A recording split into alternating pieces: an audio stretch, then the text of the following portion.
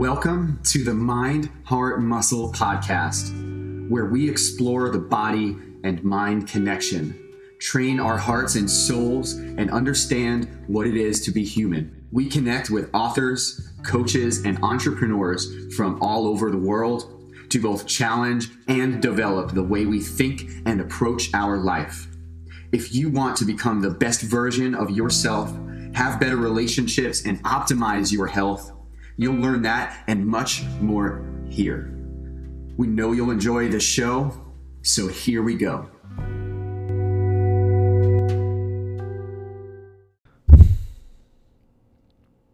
Welcome back, everyone. This is the Mind, Heart, Muscle podcast. Today we have a special guest along with myself and Ron White. We have entrepreneur, podcast host, all-around awesome dude, Michael Cazayoux.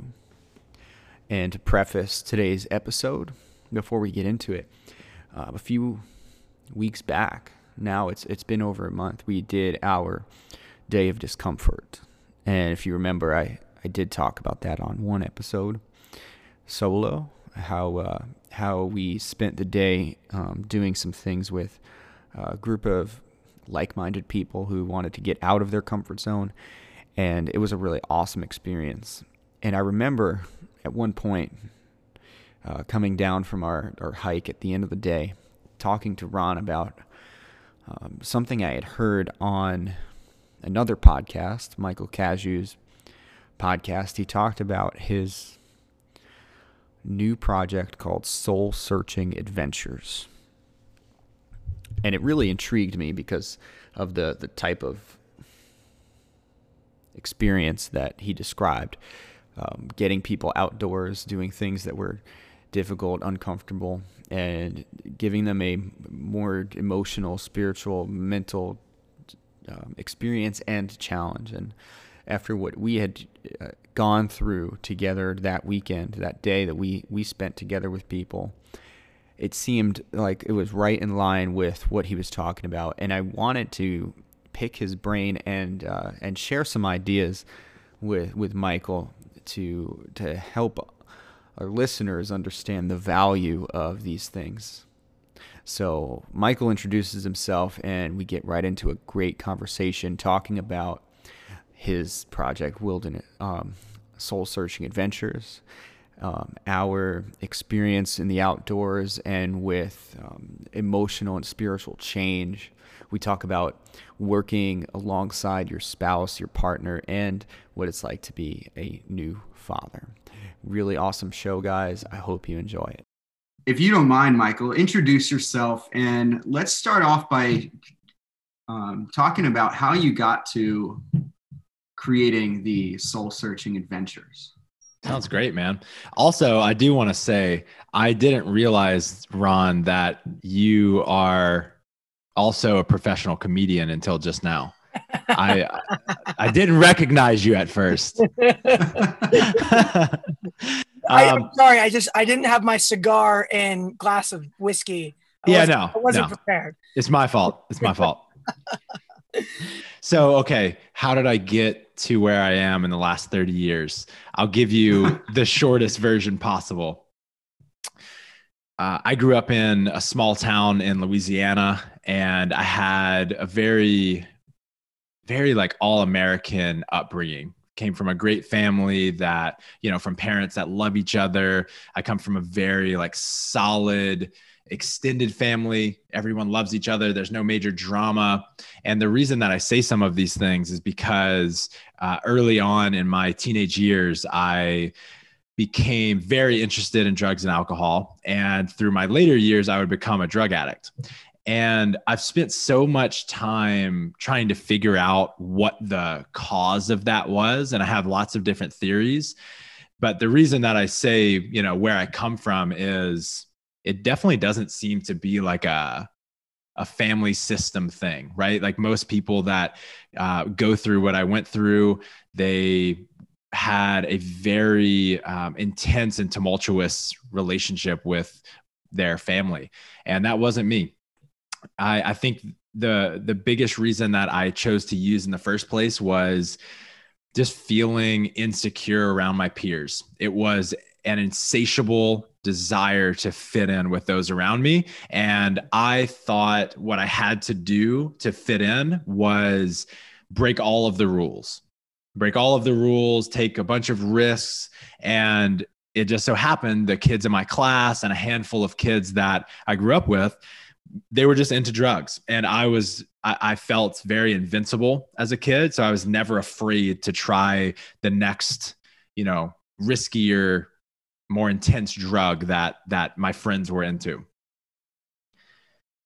When I was 17, at that point, for the last couple of years, I had become a habitual user. I was taking a bunch of different kinds of pills every day, all day long. I started to shoot needles. I started to use needles and shoot cocaine and Oxycontin into my arms.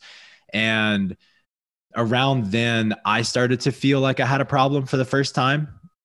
By then, my parents definitely thought I had a problem. And so they sent me off to rehab.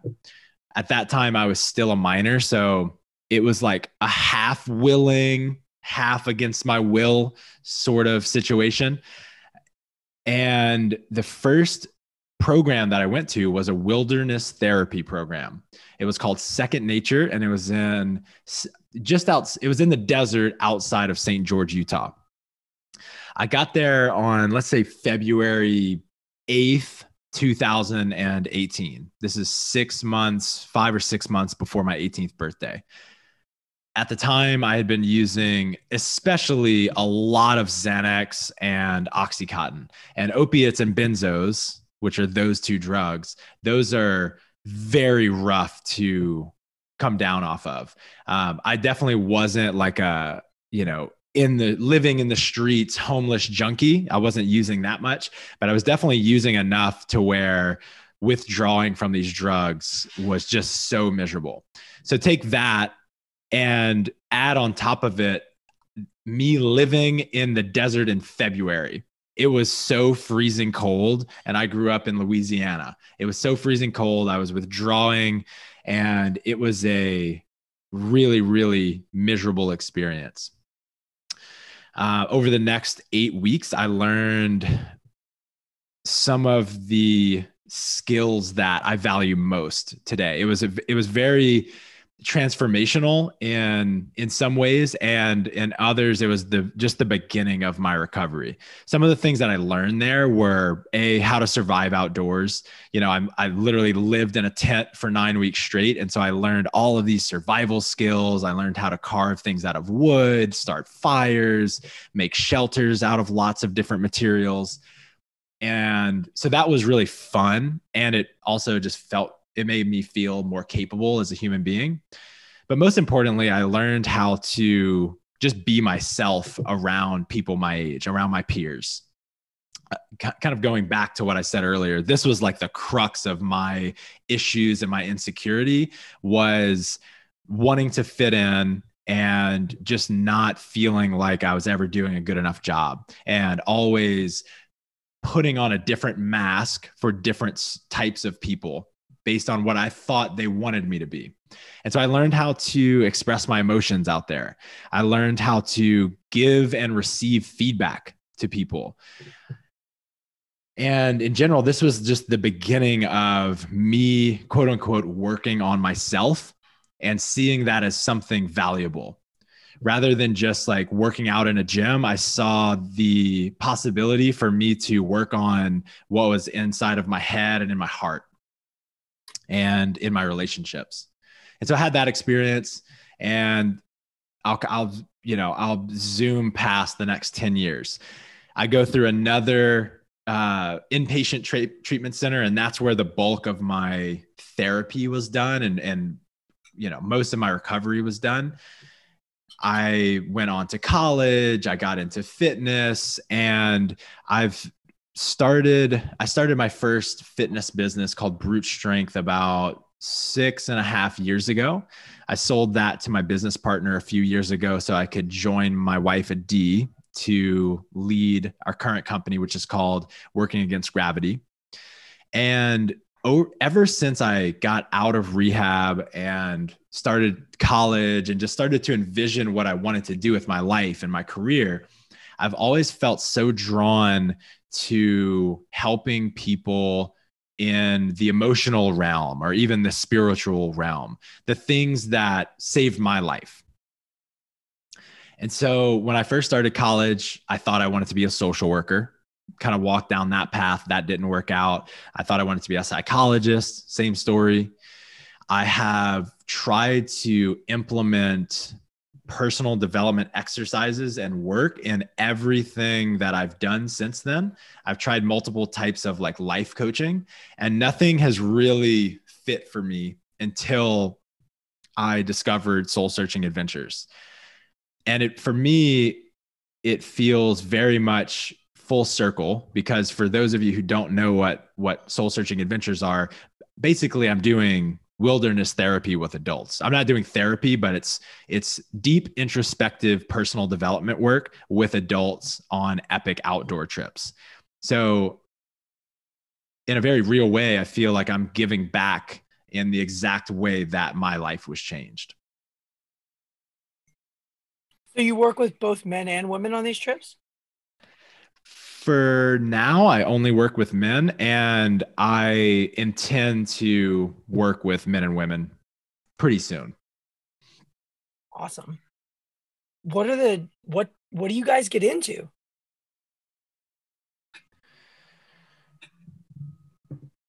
So there are three main themes of the trips that I'm hoping really sink in for people. Number one is I want to help people tap into their inner teacher, their inner guru, the place within themselves that is always centered, always has the right answer for him or her, so that they can stop outsourcing their thinking and their beliefs, start thinking for themselves, start generating their own source of peace, rather than always looking to someone else, something external, a book or a coach or a podcaster or a boss or a friend, for their own internal source of peace and direction. I believe that all of us have this deep, innate inner wisdom that has been covered up by a lot of conditioning and stories and challenging life experiences. And that if we allow ourselves to, there are many different ways to do this, but if we allow ourselves and really work at removing some of that shit, the wisdom just comes out, and we all know the next right step for us. So I want people to tap into that. Number two is I want to invite people to connect more with Mother Nature. It's something like finding someone, when you find a friend, or maybe you found a partner where things just click and you become a better person in their presence. Have either of you felt like that? Yeah, for sure. I think that all of us are that way in nature, especially if we know what we're doing out there, right? Like if we're going on an extended trip, we do need to know some basics, like how to relate with her, how to survive out there. And if we know some basics, then things just click. And a level of clarity comes through without even trying. Peace comes through without even trying. So I'm inviting people to connect more deeply with Mother Nature, with our home. And then finally, I am creating experiences to help people connect with other human beings really deeply, really quickly. And hopefully, if the people on these trips aren't already relating to the people in their lives in a really like deep and authentic way, I want to show them how simple it can be by giving them a lot of practice, right? We do a lot of I give people a lot of questions and exercises that sort of like dig up what has been buried and what's really important to people. And that can be a lot of very, very emotional stuff. And then we share it, and we just do that over and over and over, as well as, teaching wilderness survival skills. We're digging up shit, and then we're sharing it with people. And then we're seeing, oh, I can share my insecurities and they don't think less of me. And in fact, they think more of me. They trust me more. They think I'm courageous, right? They see me as a bigger person. And so that's the third element. I want to go to that deep place with people and create a really cohesive community really quickly. It's amazing how quickly people can bond when they start unloading that baggage and then finding out, oh man, I'm not the only one.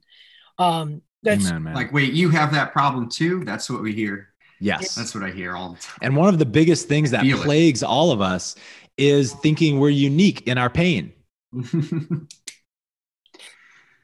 that's what we found when we took that group of people out into the woods and hung out there for a solid 4 hours and stood around a fire while it was snowing, and we all started unpacking our shit. And it was, we shared laughs, we shared tears, we shared solutions. It was such an amazing experience. So it's awesome to hear that other people are finding similar missions to take people on. Similar path too. It's,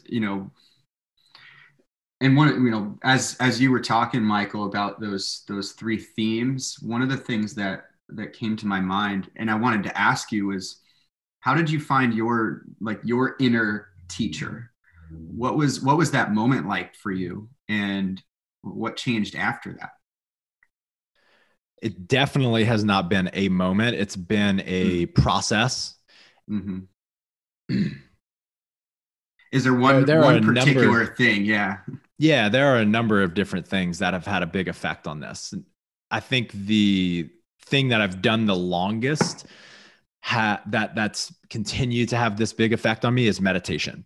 And really, like, what happens for me in meditation is I've written about this before. I think our minds are kind of like snow globes. And like, I think Eastern philosophy might call this karma. Like, we just have a bunch of shit bouncing around in our heads from, again, past conditioning, upbringing, our experiences in the present. And it's like this shaken up snow globe. And it can really be hard to get a signal and to be clear about what we really want, what we really value, when all of this shit is bouncing around. Mostly that's not ours. And meditation has allowed me to get glimpses of just that, the sediment settling down, and then just feeling so crystal clear about what action to take on a specific, on some sort of problem that I have, or just feeling like, oh, I was stressed out 30 minutes ago, and now I could not possibly be more serene. And I've had a lot of coaches and therapists and mentors that have had a really big effect on my life, but none of them have that level of influence on me that I'm able to tap into myself. And so meditation has been a really big one. All of the like personal development courses and things like that I've done. One thing recently that I think helps me get this language. There were two of them. Number one was an ayahuasca experience, a plant medicine experience, where the shaman came to us somewhere during the ceremony, and he said, the next Jesus Christ or Moses or Buddha will not come in the form of a single individual, but a community of people that are all in touch with their inner teacher. So he used that word, and that really connected with me. So that's one point that happened in the past year, year and a half. The other is my response to COVID and the BLM movement. This was the first time, the past like year and a half is the first time in my life that I've taken any level of interest in current events. And what I noticed, and what Adi actually helped me see, is that I was way too easily swayed by what other people believed and thought. I had no idea what was going on, just like everyone else. And so rather than thinking critically and zooming out and trying to see like patterns in the world and just really trying to think for myself, I was thinking more like, what thought leaders do I trust? And let me see what they believe. And I'm just going to believe wholeheartedly what they believe. And then maybe there's someone on the right, like a more conservative person, and I take up that viewpoint. And then I look up to someone on the left, more liberal viewpoint. And then I listen to a podcast with one of them, and I, swing to the other side of the pendulum. And what I noticed is I'm just not thinking for myself in regards to that.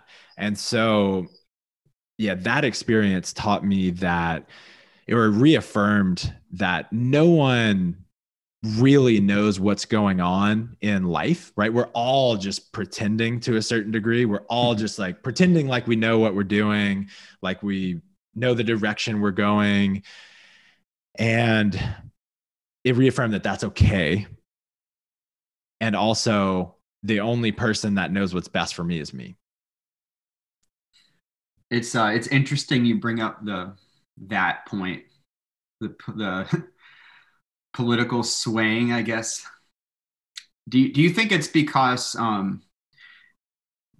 you really didn't have much of an opinion about it on your own, that you kind of went with the flow and you took the opinions of the people you respected because you were so disconnected from that world or that environment? Yes, for sure. And I had a great conversation about this with a friend on my podcast recently. And I asked him, how do you deal, like he's a major thought leader in the nutrition world and the fitness world. And so many people look up to him for an opinion on certain things. But when you're an expert in one thing, many times people expect you to be an expert in everything. And I think there can be a level of guilt associated with not having an opinion in all of those things. And what I've been noticing is there are just way too many things to have an opinion on. And so I asked him what he does with the feeling of pressure to have an opinion on everything. And his answer was very simple. He just has taught himself to kind of just shrug and say, I don't, like if you were to ask me, or you were going to ask him what his opinion on is on global warming, for instance, and he doesn't have any idea, he would simply shrug his shoulders and say, I don't know, rather than trying to make something up. And I've definitely felt a level of guilt and pressure to know more than I actually have the capacity to know. Yeah, I'll leave it at that. No, I can totally relate to that. I remember it was a year ago almost when all that was going down, and you open up your social media and just see hate and all this drama, gossip, black magic going around, and you're so tempted to choose a side. It's like it's taunting you, and other people, they don't make you feel, you make you feel, but you start to feel the pressure to make a choice. And I remember one day realizing, sitting in my kitchen looking through social media, and I'm like, shut that shit off, and I'm like, I'm gonna go make breakfast and have some coffee, and I actually recorded a video that day on my Instagram talking about how we don't need to choose sides. It's okay to think and be, for yourself, and think about the things that are important to you today, right now. And if you think like, even 20, 30 years ago, you had no idea what was going on halfway across the world. And all of a sudden, we have all this input and all of these influences from different people and different subjects and, trains of thought. And we get so wrapped up. And I love that, that's part of your projects and your way of thinking, and how you've been able to sort of dissociate yourself from that, so you can really focus on you, and I'm sure it's paid off in dividends, in personal happiness and fulfillment, success in business, and relationships and all that. Is that something, I mean, how do we teach that to people, that it's okay to not give in or let go?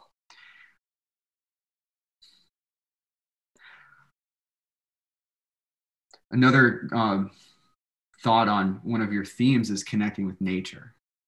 I love it because I've spent most of my life outdoors, hunting and fishing, and then camping and hiking.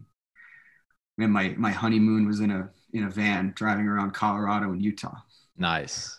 Just trying to see what the world has to offer, And when you mentioned when you're in nature, you have this innate ability, right, to what to do in a way. Things tend to come naturally. It's easier to learn, and it's built within you. We've been talking about this a lot, how we have these abilities within us. What are some things you've noticed about people in nature when they go from possibly not having much experience, and now you put them in this seemingly intense situation where they're unfamiliar in uncharted waters? What changes do you notice in people? A bunch. One is that they seem more, well, they go through phases. If they haven't been outdoors to a significant extent, they haven't slept in nature, then there's definitely a period of tension and apprehension, and they're scared. And then once they just surrender to the fact that I've got it covered, they're going to be okay, then what I see is them being just fully themselves. I see people are often joking around way more. They're much more like lighthearted. Adee, for instance, the funniest I've ever seen her was on a backpacking trip. She was just messing with people and digging on people constantly, when that's usually not her style. But she was just so loose and at ease that she was hilarious. It was amazing. It's so easy to hide from what the world's expectations are of you when you're in the middle of the woods. Mm-hmm.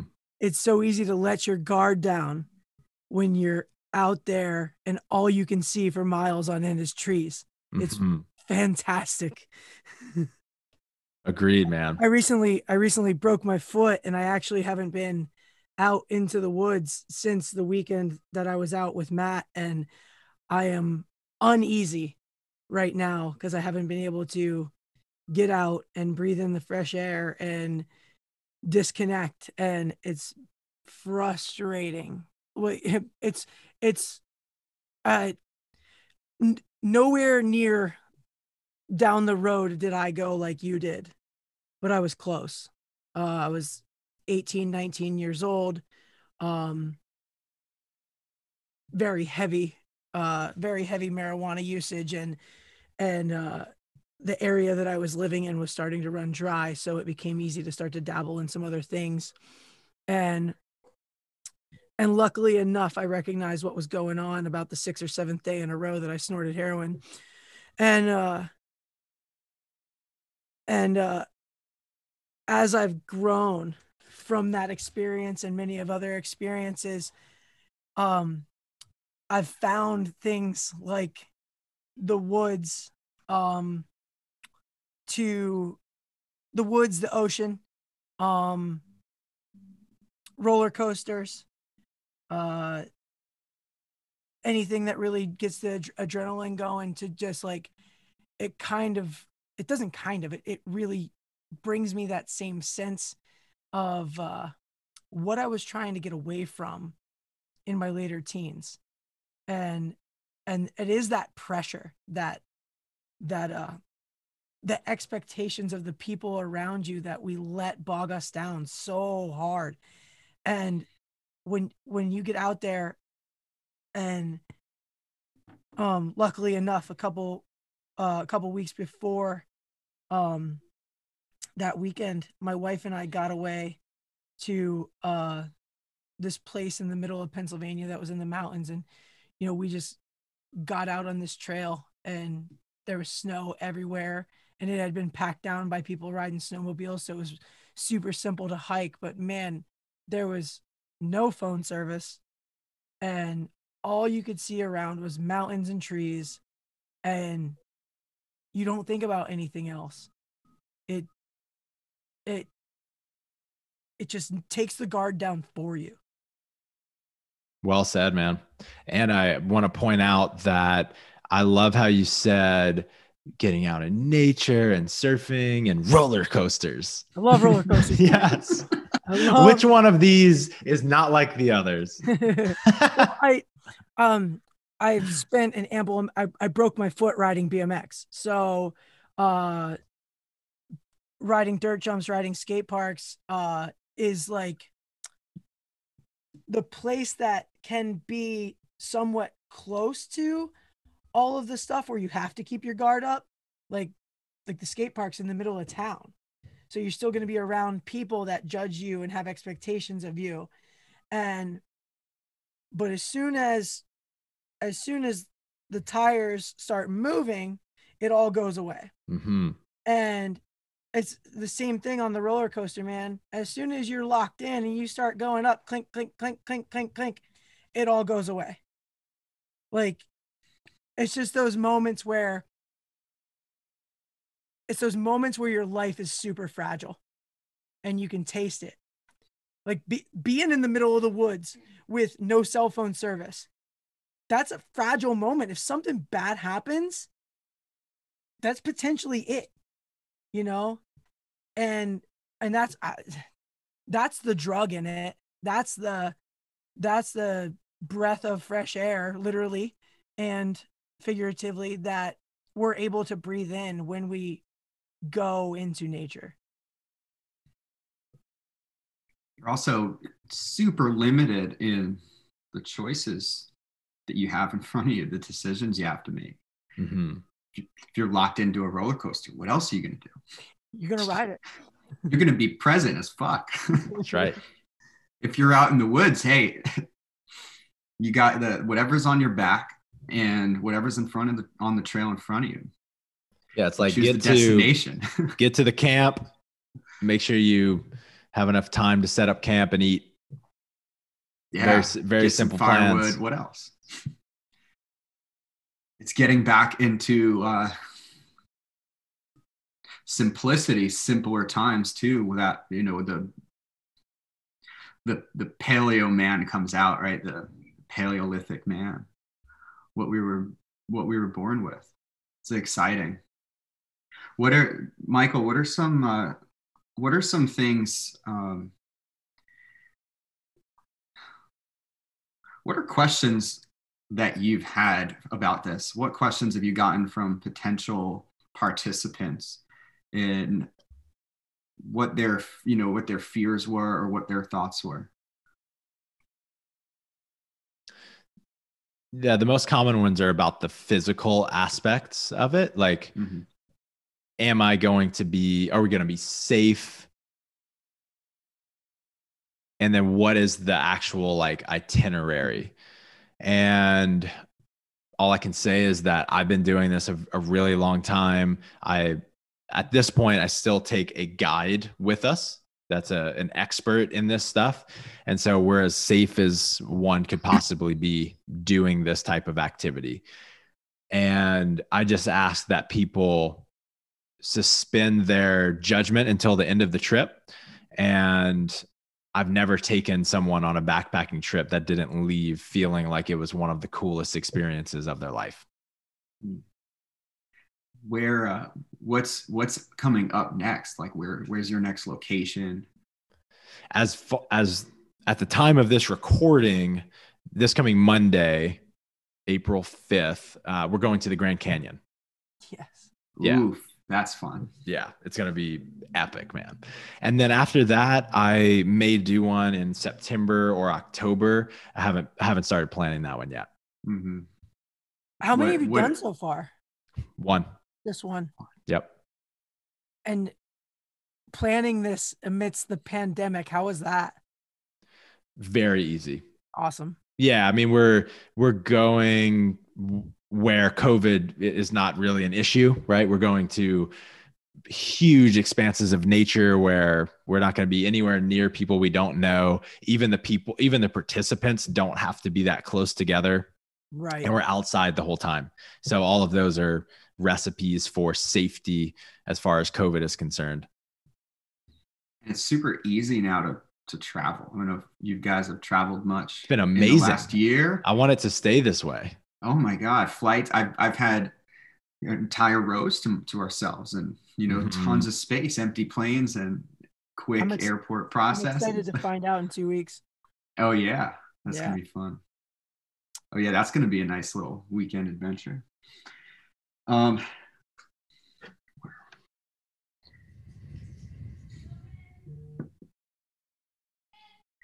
I wanted to ask one other question, separate from the Soul Searching Adventures project, and a little more about you, Michael. How did you recognize you were ready to shift from the fitness space into this personal development space when you sold your company? What were the motivating factors there? Gotcha. To be clear, I still do work at Working Against Gravity. So I'm still very much in fitness. But the way that I knew I was done with Brute is a feeling of being drained by the work, right? If I would spend time on it, I would feel tired after doing it rather than energized. And for a long time, I have intentionally created business projects where I can be in my as much in my unique genius as possible and not have to do things that I really don't want to do and that are draining and that are out of my wheelhouse. And so I was doing things that were, say, in my unique genius, like creating content and providing strategy, and it was still draining for me. I still cared about the team. I still cared about our athletes. And I was just feeling drained by that work. I didn't have the same level of vision that I used to, right? My thoughts were going to, my visionary thoughts were going towards other things like family and community. And how can I meet this need to give back to people in that emotional realm that I spoke about earlier? And sitting with that for long enough, right? I would never want to have that feeling one day or for 1 week and make a big life decision, because it may just be that I haven't slept enough or something's up with my relationship, or maybe I actually am just doing work in the business that I don't love and I need to be doing other work. So I don't want to make that kind of decision quickly. But as I sat with that feeling in my body long enough, that tension and that draining feeling, I just knew. I knew it was done. And it took me longer to leave than it did to come to the decision, because for the same reason so many people, I think, stay in a marriage that they don't want to be in. It's because they don't have a plan.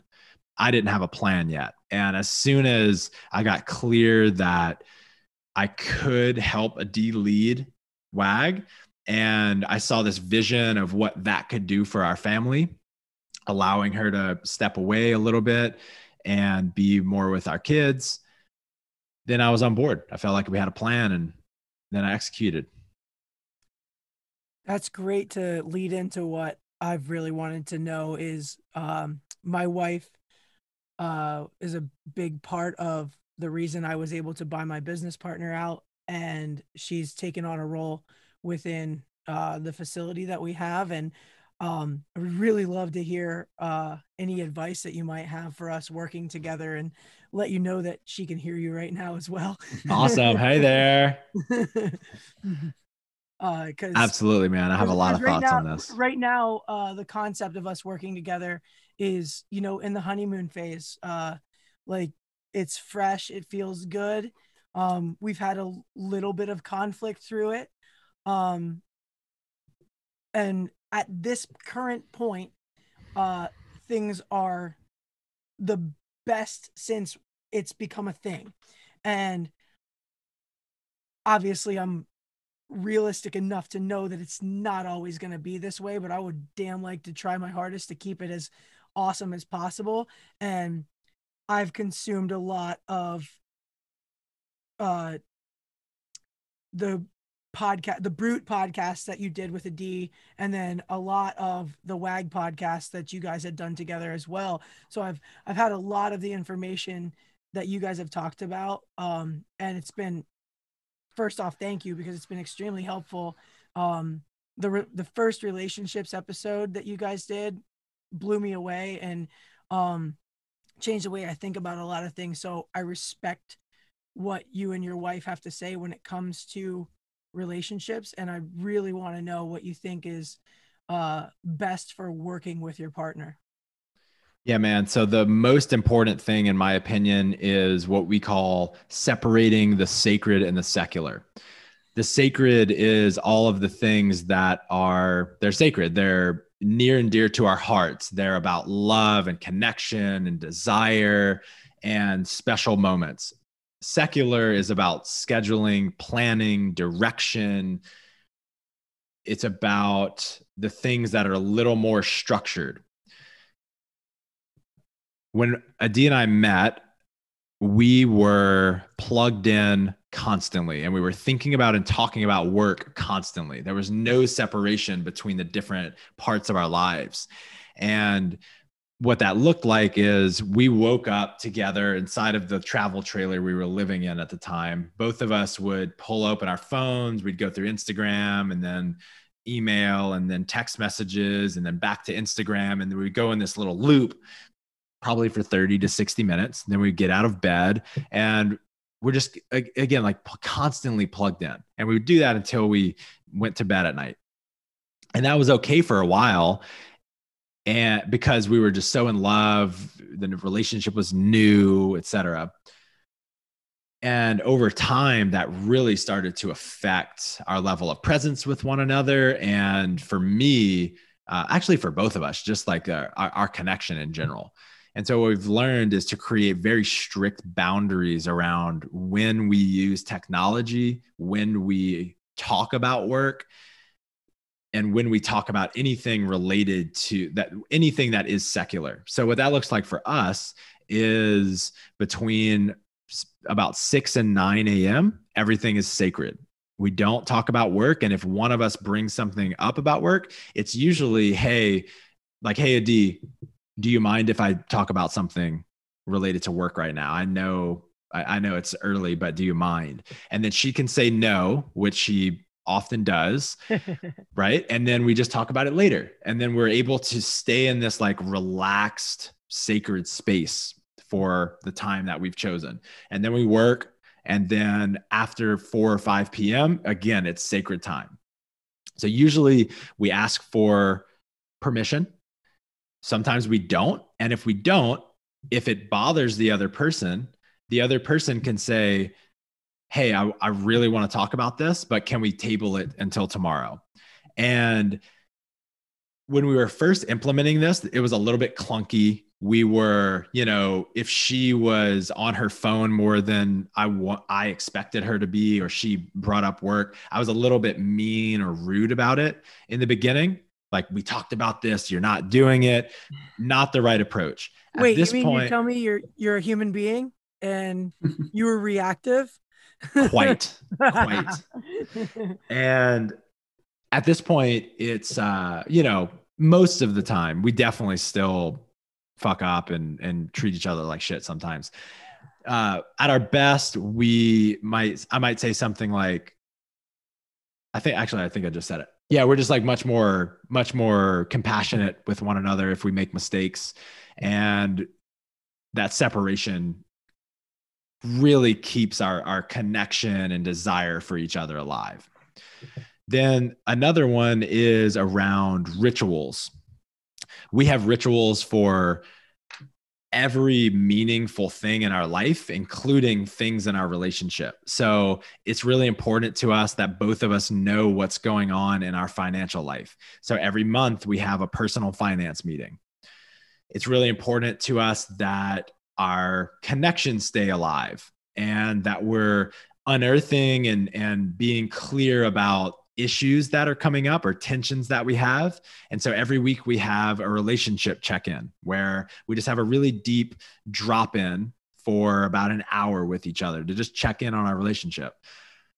As it relates to business, it's really important to us that we, very much in the same way as our like intimate relationship, we're just keeping our business relationship really clean. We're bringing up tensions. We are praising each other for what, like, the growth we see in each other. And so we have a business check-in once a month. So a little bit of the itinerary for that is, the top level is what's different, new, or what has changed in the business. Another one is, what did you commit to last month as a leader, and how did you do? And how do you want to show up differently next month? Like, what do you want to work on as a leader next month? So we both do that. And then we both praise each other for any growth that we've seen or any appreciation that we have for the other people. And then there's a section for like new ideas and strategy and stuff like that. And so just having a consistent check-in on anything, but in regards to this, on our business relationship, helps us continue to make sure there's nothing big pops up, because we deal with things on a frequent basis, right? And we kind of deal with them in their infancy rather than them growing into this monster. Got that? Yeah. Okay.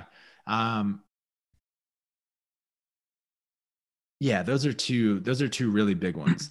Then finally is kind of like a mindset thing, is get as clear as possible with both of your roles and then get out of each other's way. No one wants to be micromanaged. In a relationship, I think it makes sense to, actually, I'll backtrack. Yeah, no one wants to be micromanaged. And ideally you want to collaborate rather than each person acting completely autonomously. You want to collaborate and allow the combination of your ideas to give birth to an even better idea as much as possible. And at the end of the day, whoever's role it is, they should have the final say without feeling judged or without feeling like you're holding something against them because you didn't take their opinion. And this is a practice. It's not like you can just decide to do this and it's just going to be that way. Like, it's very much a practice that will take some time to really implement. Hell yeah, man. That's also very beneficial. I'm glad, brother. I'm glad. It sounds like really good strategies, whether you're married to your business partner or not. And I agree. Yeah. Yeah, because Yeah, if you're like, if you have a partner, you're doing projects with your partner all the time. Like you're buying a house, you're having a kid, I don't know, you're like starting a hobby together. That's the same as business. Like it's just a project. And yeah, if we can collaborate with people better, these projects are going to go so much better. We're going to be more successful. We're going to have more fun, all of those things. Yeah, and I love that you said, and Ron mentioned it before, we're all human, we mess up. It's a practice, and I certainly forget that often. And I love the and fact my, that I love the fact that he said that they treat each other like shit. Because Oh yeah. because sometimes some things happen between us, and I feel so bad with the way I handle things, and it's just like, and it's that same concept that we talked about earlier, realizing that you're not alone. It's awesome to just, you're I'm a dick. it's awesome to hear that, that being on the outside looking in from thousands of miles away, you guys make your team look awesome and rock solid. But it's nice to be reminded that even rock solid teams get shaken at their core. Mm-hmm. Mm-hmm. And that's true no matter how successful or buttoned up someone looks. And with my wife and I have been together for a little over 2 years now, and things happen super fast all the way around, from the relationship to the marriage to now, in a sense, being business partners. That I know that the possibility of our foundation getting shaken up is huge. It's tremendous. And it's nice to have conversations like these with people that are running a company that I've watched grow. Like I remember I've followed Adi forever before you two even got together, because she was a weightlifter, and I watched her start working against gravity over Instagram, and like I've just seen it from its infancy, and it's just amazing to see. And in I don't know how many years ago it was, but in that many years from now, I want to be sitting here saying the same thing about my company. Hell yeah, man. And my partnership. So you're on your way, brother. Thank you.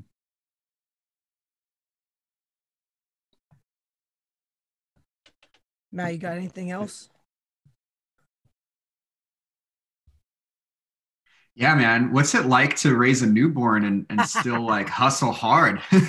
Because I'm getting one soon.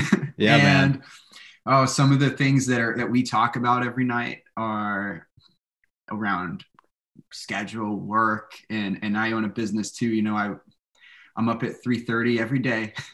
Yeah. I'm home at 8 p.m. some days, and that's going to change real soon. You're up at 3:30?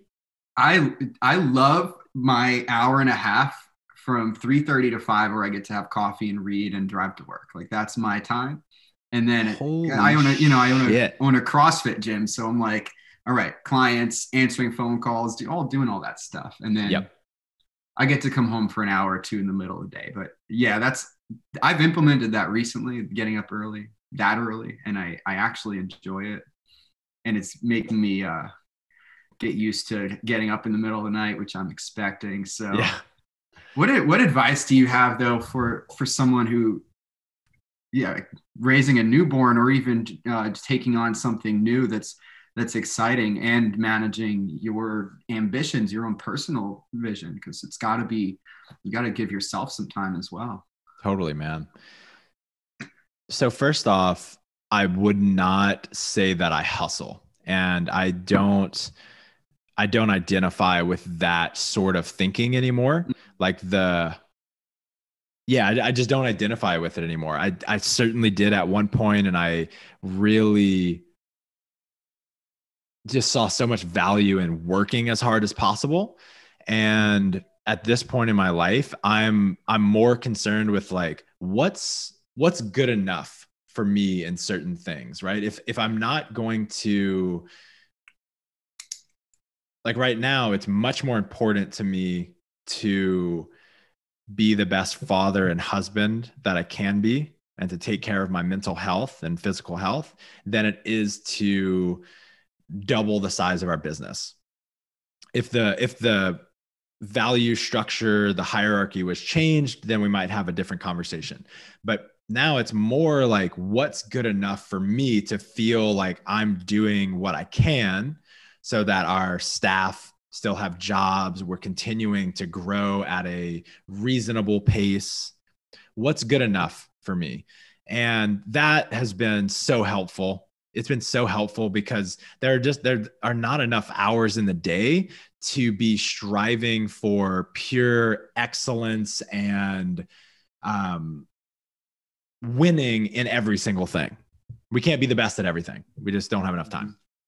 And so I've gotten clearer and clearer about my hierarchy of values. And so it gives me a little bit of peace of mind. Then the other thing that I think helps me, like I still get a lot of shit done and I hold a lot in my life. And I think the thing that's the most consistent thing that's helping me do that is zooming out and thinking about different parts of my life rather than just executing. And it's these check-ins. It's relationship check-ins. It's check-ins with myself and my journal. It's check-ins with myself in relation to how I'm doing in business. We could have a much deeper discussion about, all of the details of those things. But what I'm getting at is it's important to spend some time working on your life and on the business than in the life and in the business, like really getting some perspective. Some people say there's a saying that goes something like, if you want to chop some, this is going to be bad, but it's something like this. If you want to chop some wood, spend 90% of your time sharpening the axe, 10%, 10% actually cutting. It's something like that. Lincoln quote. Yes, that. I've heard that one for sure. If I had 5 hours to chop down a tree, I'd spend the first 4 sharpening the axe. That's it. Ron's got it. So yeah, it's taking more time to get some perspective, to prepare, to plan. That helps me out so freaking much, so that I'm spending time, the very precious time that I do have, on the right things rather than just spending a shitload of time on a lot of things. And then another thing that's helpful is just realizing, Matt, you were born to do this. You're so capable. You are doing it, right? You're already in the process of doing it and becoming a father. You don't have to read any sort of books or take any courses or anything to know how to be a father. The most important thing in being a father and being a parent is just giving them your attention and being present with them. When I learned that, when that really sunk in, I was like, okay, I can do that. It's in our biology. Mm-hmm. You feel it, because I struggled with it for a very long time. I feel it already. And now I'm starting to realize that 5 minutes is greater than 0 minutes, and 10 minutes is greater than 5 minutes. And with children's attention span, sometimes all they need is 10 to 15 minutes, and then they want to go do something else. And they're freaking pumped they got time with dad.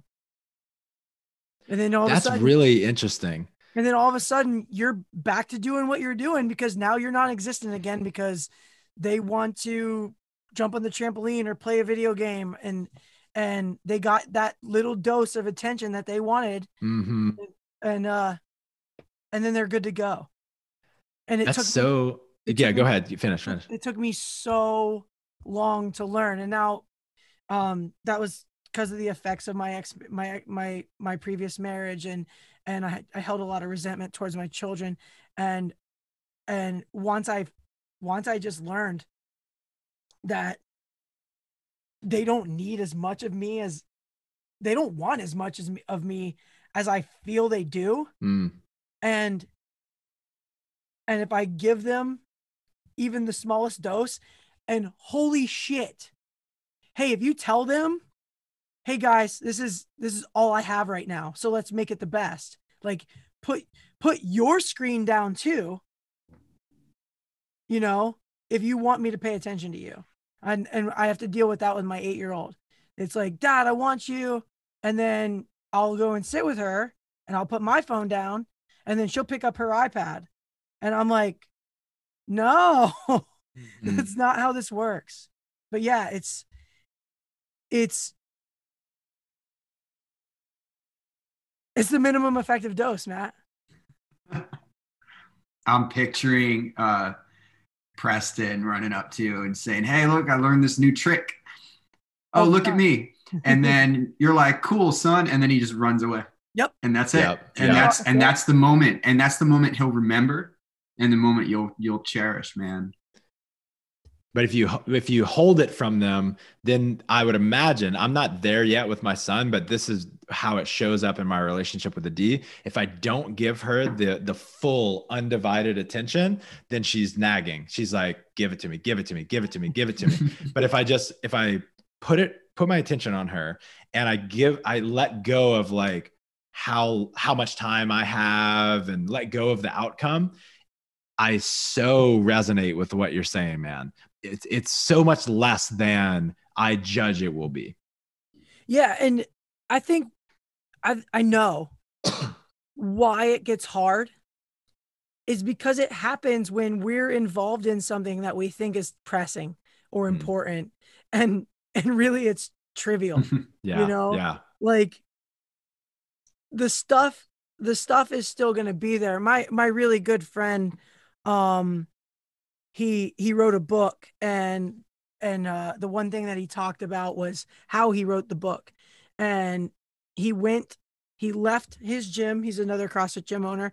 He left his gym, walked down the street to the Starbucks with his computer. He turned off his phone for 1 hour and he wrote. And at the beginning, people were giving him hell. Like, what if there's an emergency? You turn your phone on, and 99% of the time, after an hour, everything is still fine.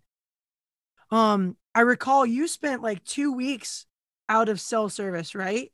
One time, Michael? Something like that. You went overseas or something like that. Yeah, I went to Ireland. It was close to 2 weeks. I remember listening to Adi talk about that, and I was just like, how the hell did you do that? But now that I think about it, like, it had to have been so refreshing. And so, it's amazing. Like, you had to come back with so much gratitude. Yeah. And nowadays I crave it. I crave getting to turn my phone on airplane mode. But when the first couple of times I was doing that with a small business, I thought things were going to break without me. I thought the emergencies were going to happen. And a lot of it was just like overvaluing my own input. That's the ego creeping in a little bit, thinking, I mean, I'm sure you have people you can rely on. Absolutely. And like they got this. They got their jobs. They can do it. Can I take my own time? And you just got to love yourself for a little bit. Amen, once in man. a while. Yeah. And I love where this conversation's going.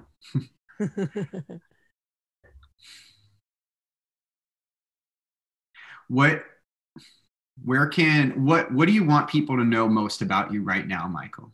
If there was a snapshot, and I was thinking about this question that I started asking people, like if there was like a snapshot quote or something describing you, what is it that you would want people to know about you? Well, my ego very much would like you to hear this and see me this way.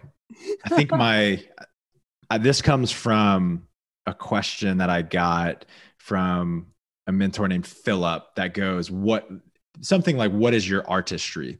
And so I think my artistry is helping people push their emotional and spiritual edges while having a blast doing so.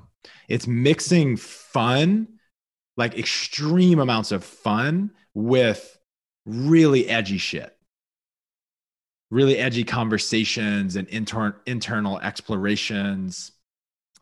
That's my art. And I am so excited to share my art with people. I'm doing that in my life. I do that in my community, and I'm doing that. I try my best to do that with our staff at WAG. I could certainly be doing a better job in the fun factor there. And I'm certainly doing those in all my soul searching adventures. When you say community, what community are you referencing? Your hometown? My friends. Your friends? Yep. Cool. Yep. Yeah. We have a very, very tight knit circle of friends here. How important is that? Yeah, man. That's huge. Something that's another practice too. Mm-hmm. Keeping your friends close and sharing as much as you can. We do that all the time. Yeah. Ron? Yes, sir. As always, yeah, thanks for taking your time out of your day, man, and sharing with us. This was one that I was super excited about. So. And Michael, of course, thank you so much for taking time out of your day and giving us a chance to hear your stories and hear your perspective. Where can people learn more about all this and about you? Yeah, man. First off, such an honor to be here. I know it took a while. I appreciate your flexibility with me. And this was a great conversation, y'all. Where you can keep up with me. I'm extremely inactive on social media. So you can follow me at Michael Cazayoux, Cazayoux. You won't get much value there. If you are interested in hearing more from me, I have a couple podcasts, the Michael Kaz podcast and the WAG podcast. The first one I do by myself, and I interview experts in health, fitness, relationships, that kind of thing. And the second is with my wife, and we talk about similar topics, but they are shorter episodes with actionable items at the end of each. I also do a weekly newsletter called the Friday Exhale, and you can subscribe to that at michaelkaz.com. And my intention with that is to send you something that does not add to your stress level, very much like a nice long exhale. There's so much stress-inducing, fear-inducing content out in the world. And I want to share ideas and content that I'm finding in the world, as well as insights that I'm having in my life. And if you're interested in the trips, go to soulsearchingadventures.com. Awesome. Before we close this out, I just wanted to acknowledge how great the episode with Monty from Chipotle was. That was phenomenal. I've listened to it 2 times through already. Thanks for saying that, man. Yeah, I was blown away by that guy. Thank you so much. A lot of surprising quotes and surprising things from that too. Like you don't expect from someone of his capacity and his caliber. Mm-hmm. It was inspiring for sure. Thank you so much for your time today, and thank you for doing what you do. You're helping so many people, man. Thank you, Ron. Appreciate y'all. Bye, guys. We're out. Later.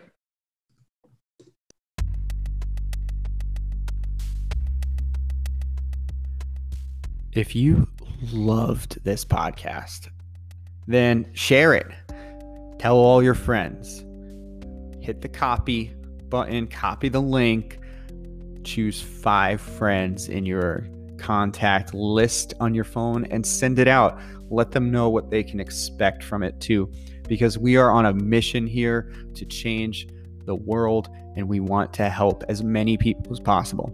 So if you know anyone who can benefit from hearing what we have to say or what our guests have to say, then send it over. It's not going to do them any good if they don't hear it. Another way you can support us and support the podcast is really simply go on to Apple or go on to Spotify and rate the thing. give us a 5-star review, write us a little note, let us know how we're doing, shoot us a DM on Instagram, whatever it takes, let us know so we know that we're on the right track, and we know that we're providing content that is actually relevant to what you are needing and what you are looking for. And if it's not, hey, maybe we can help. So do your job. Thanks for listening, guys. We appreciate it.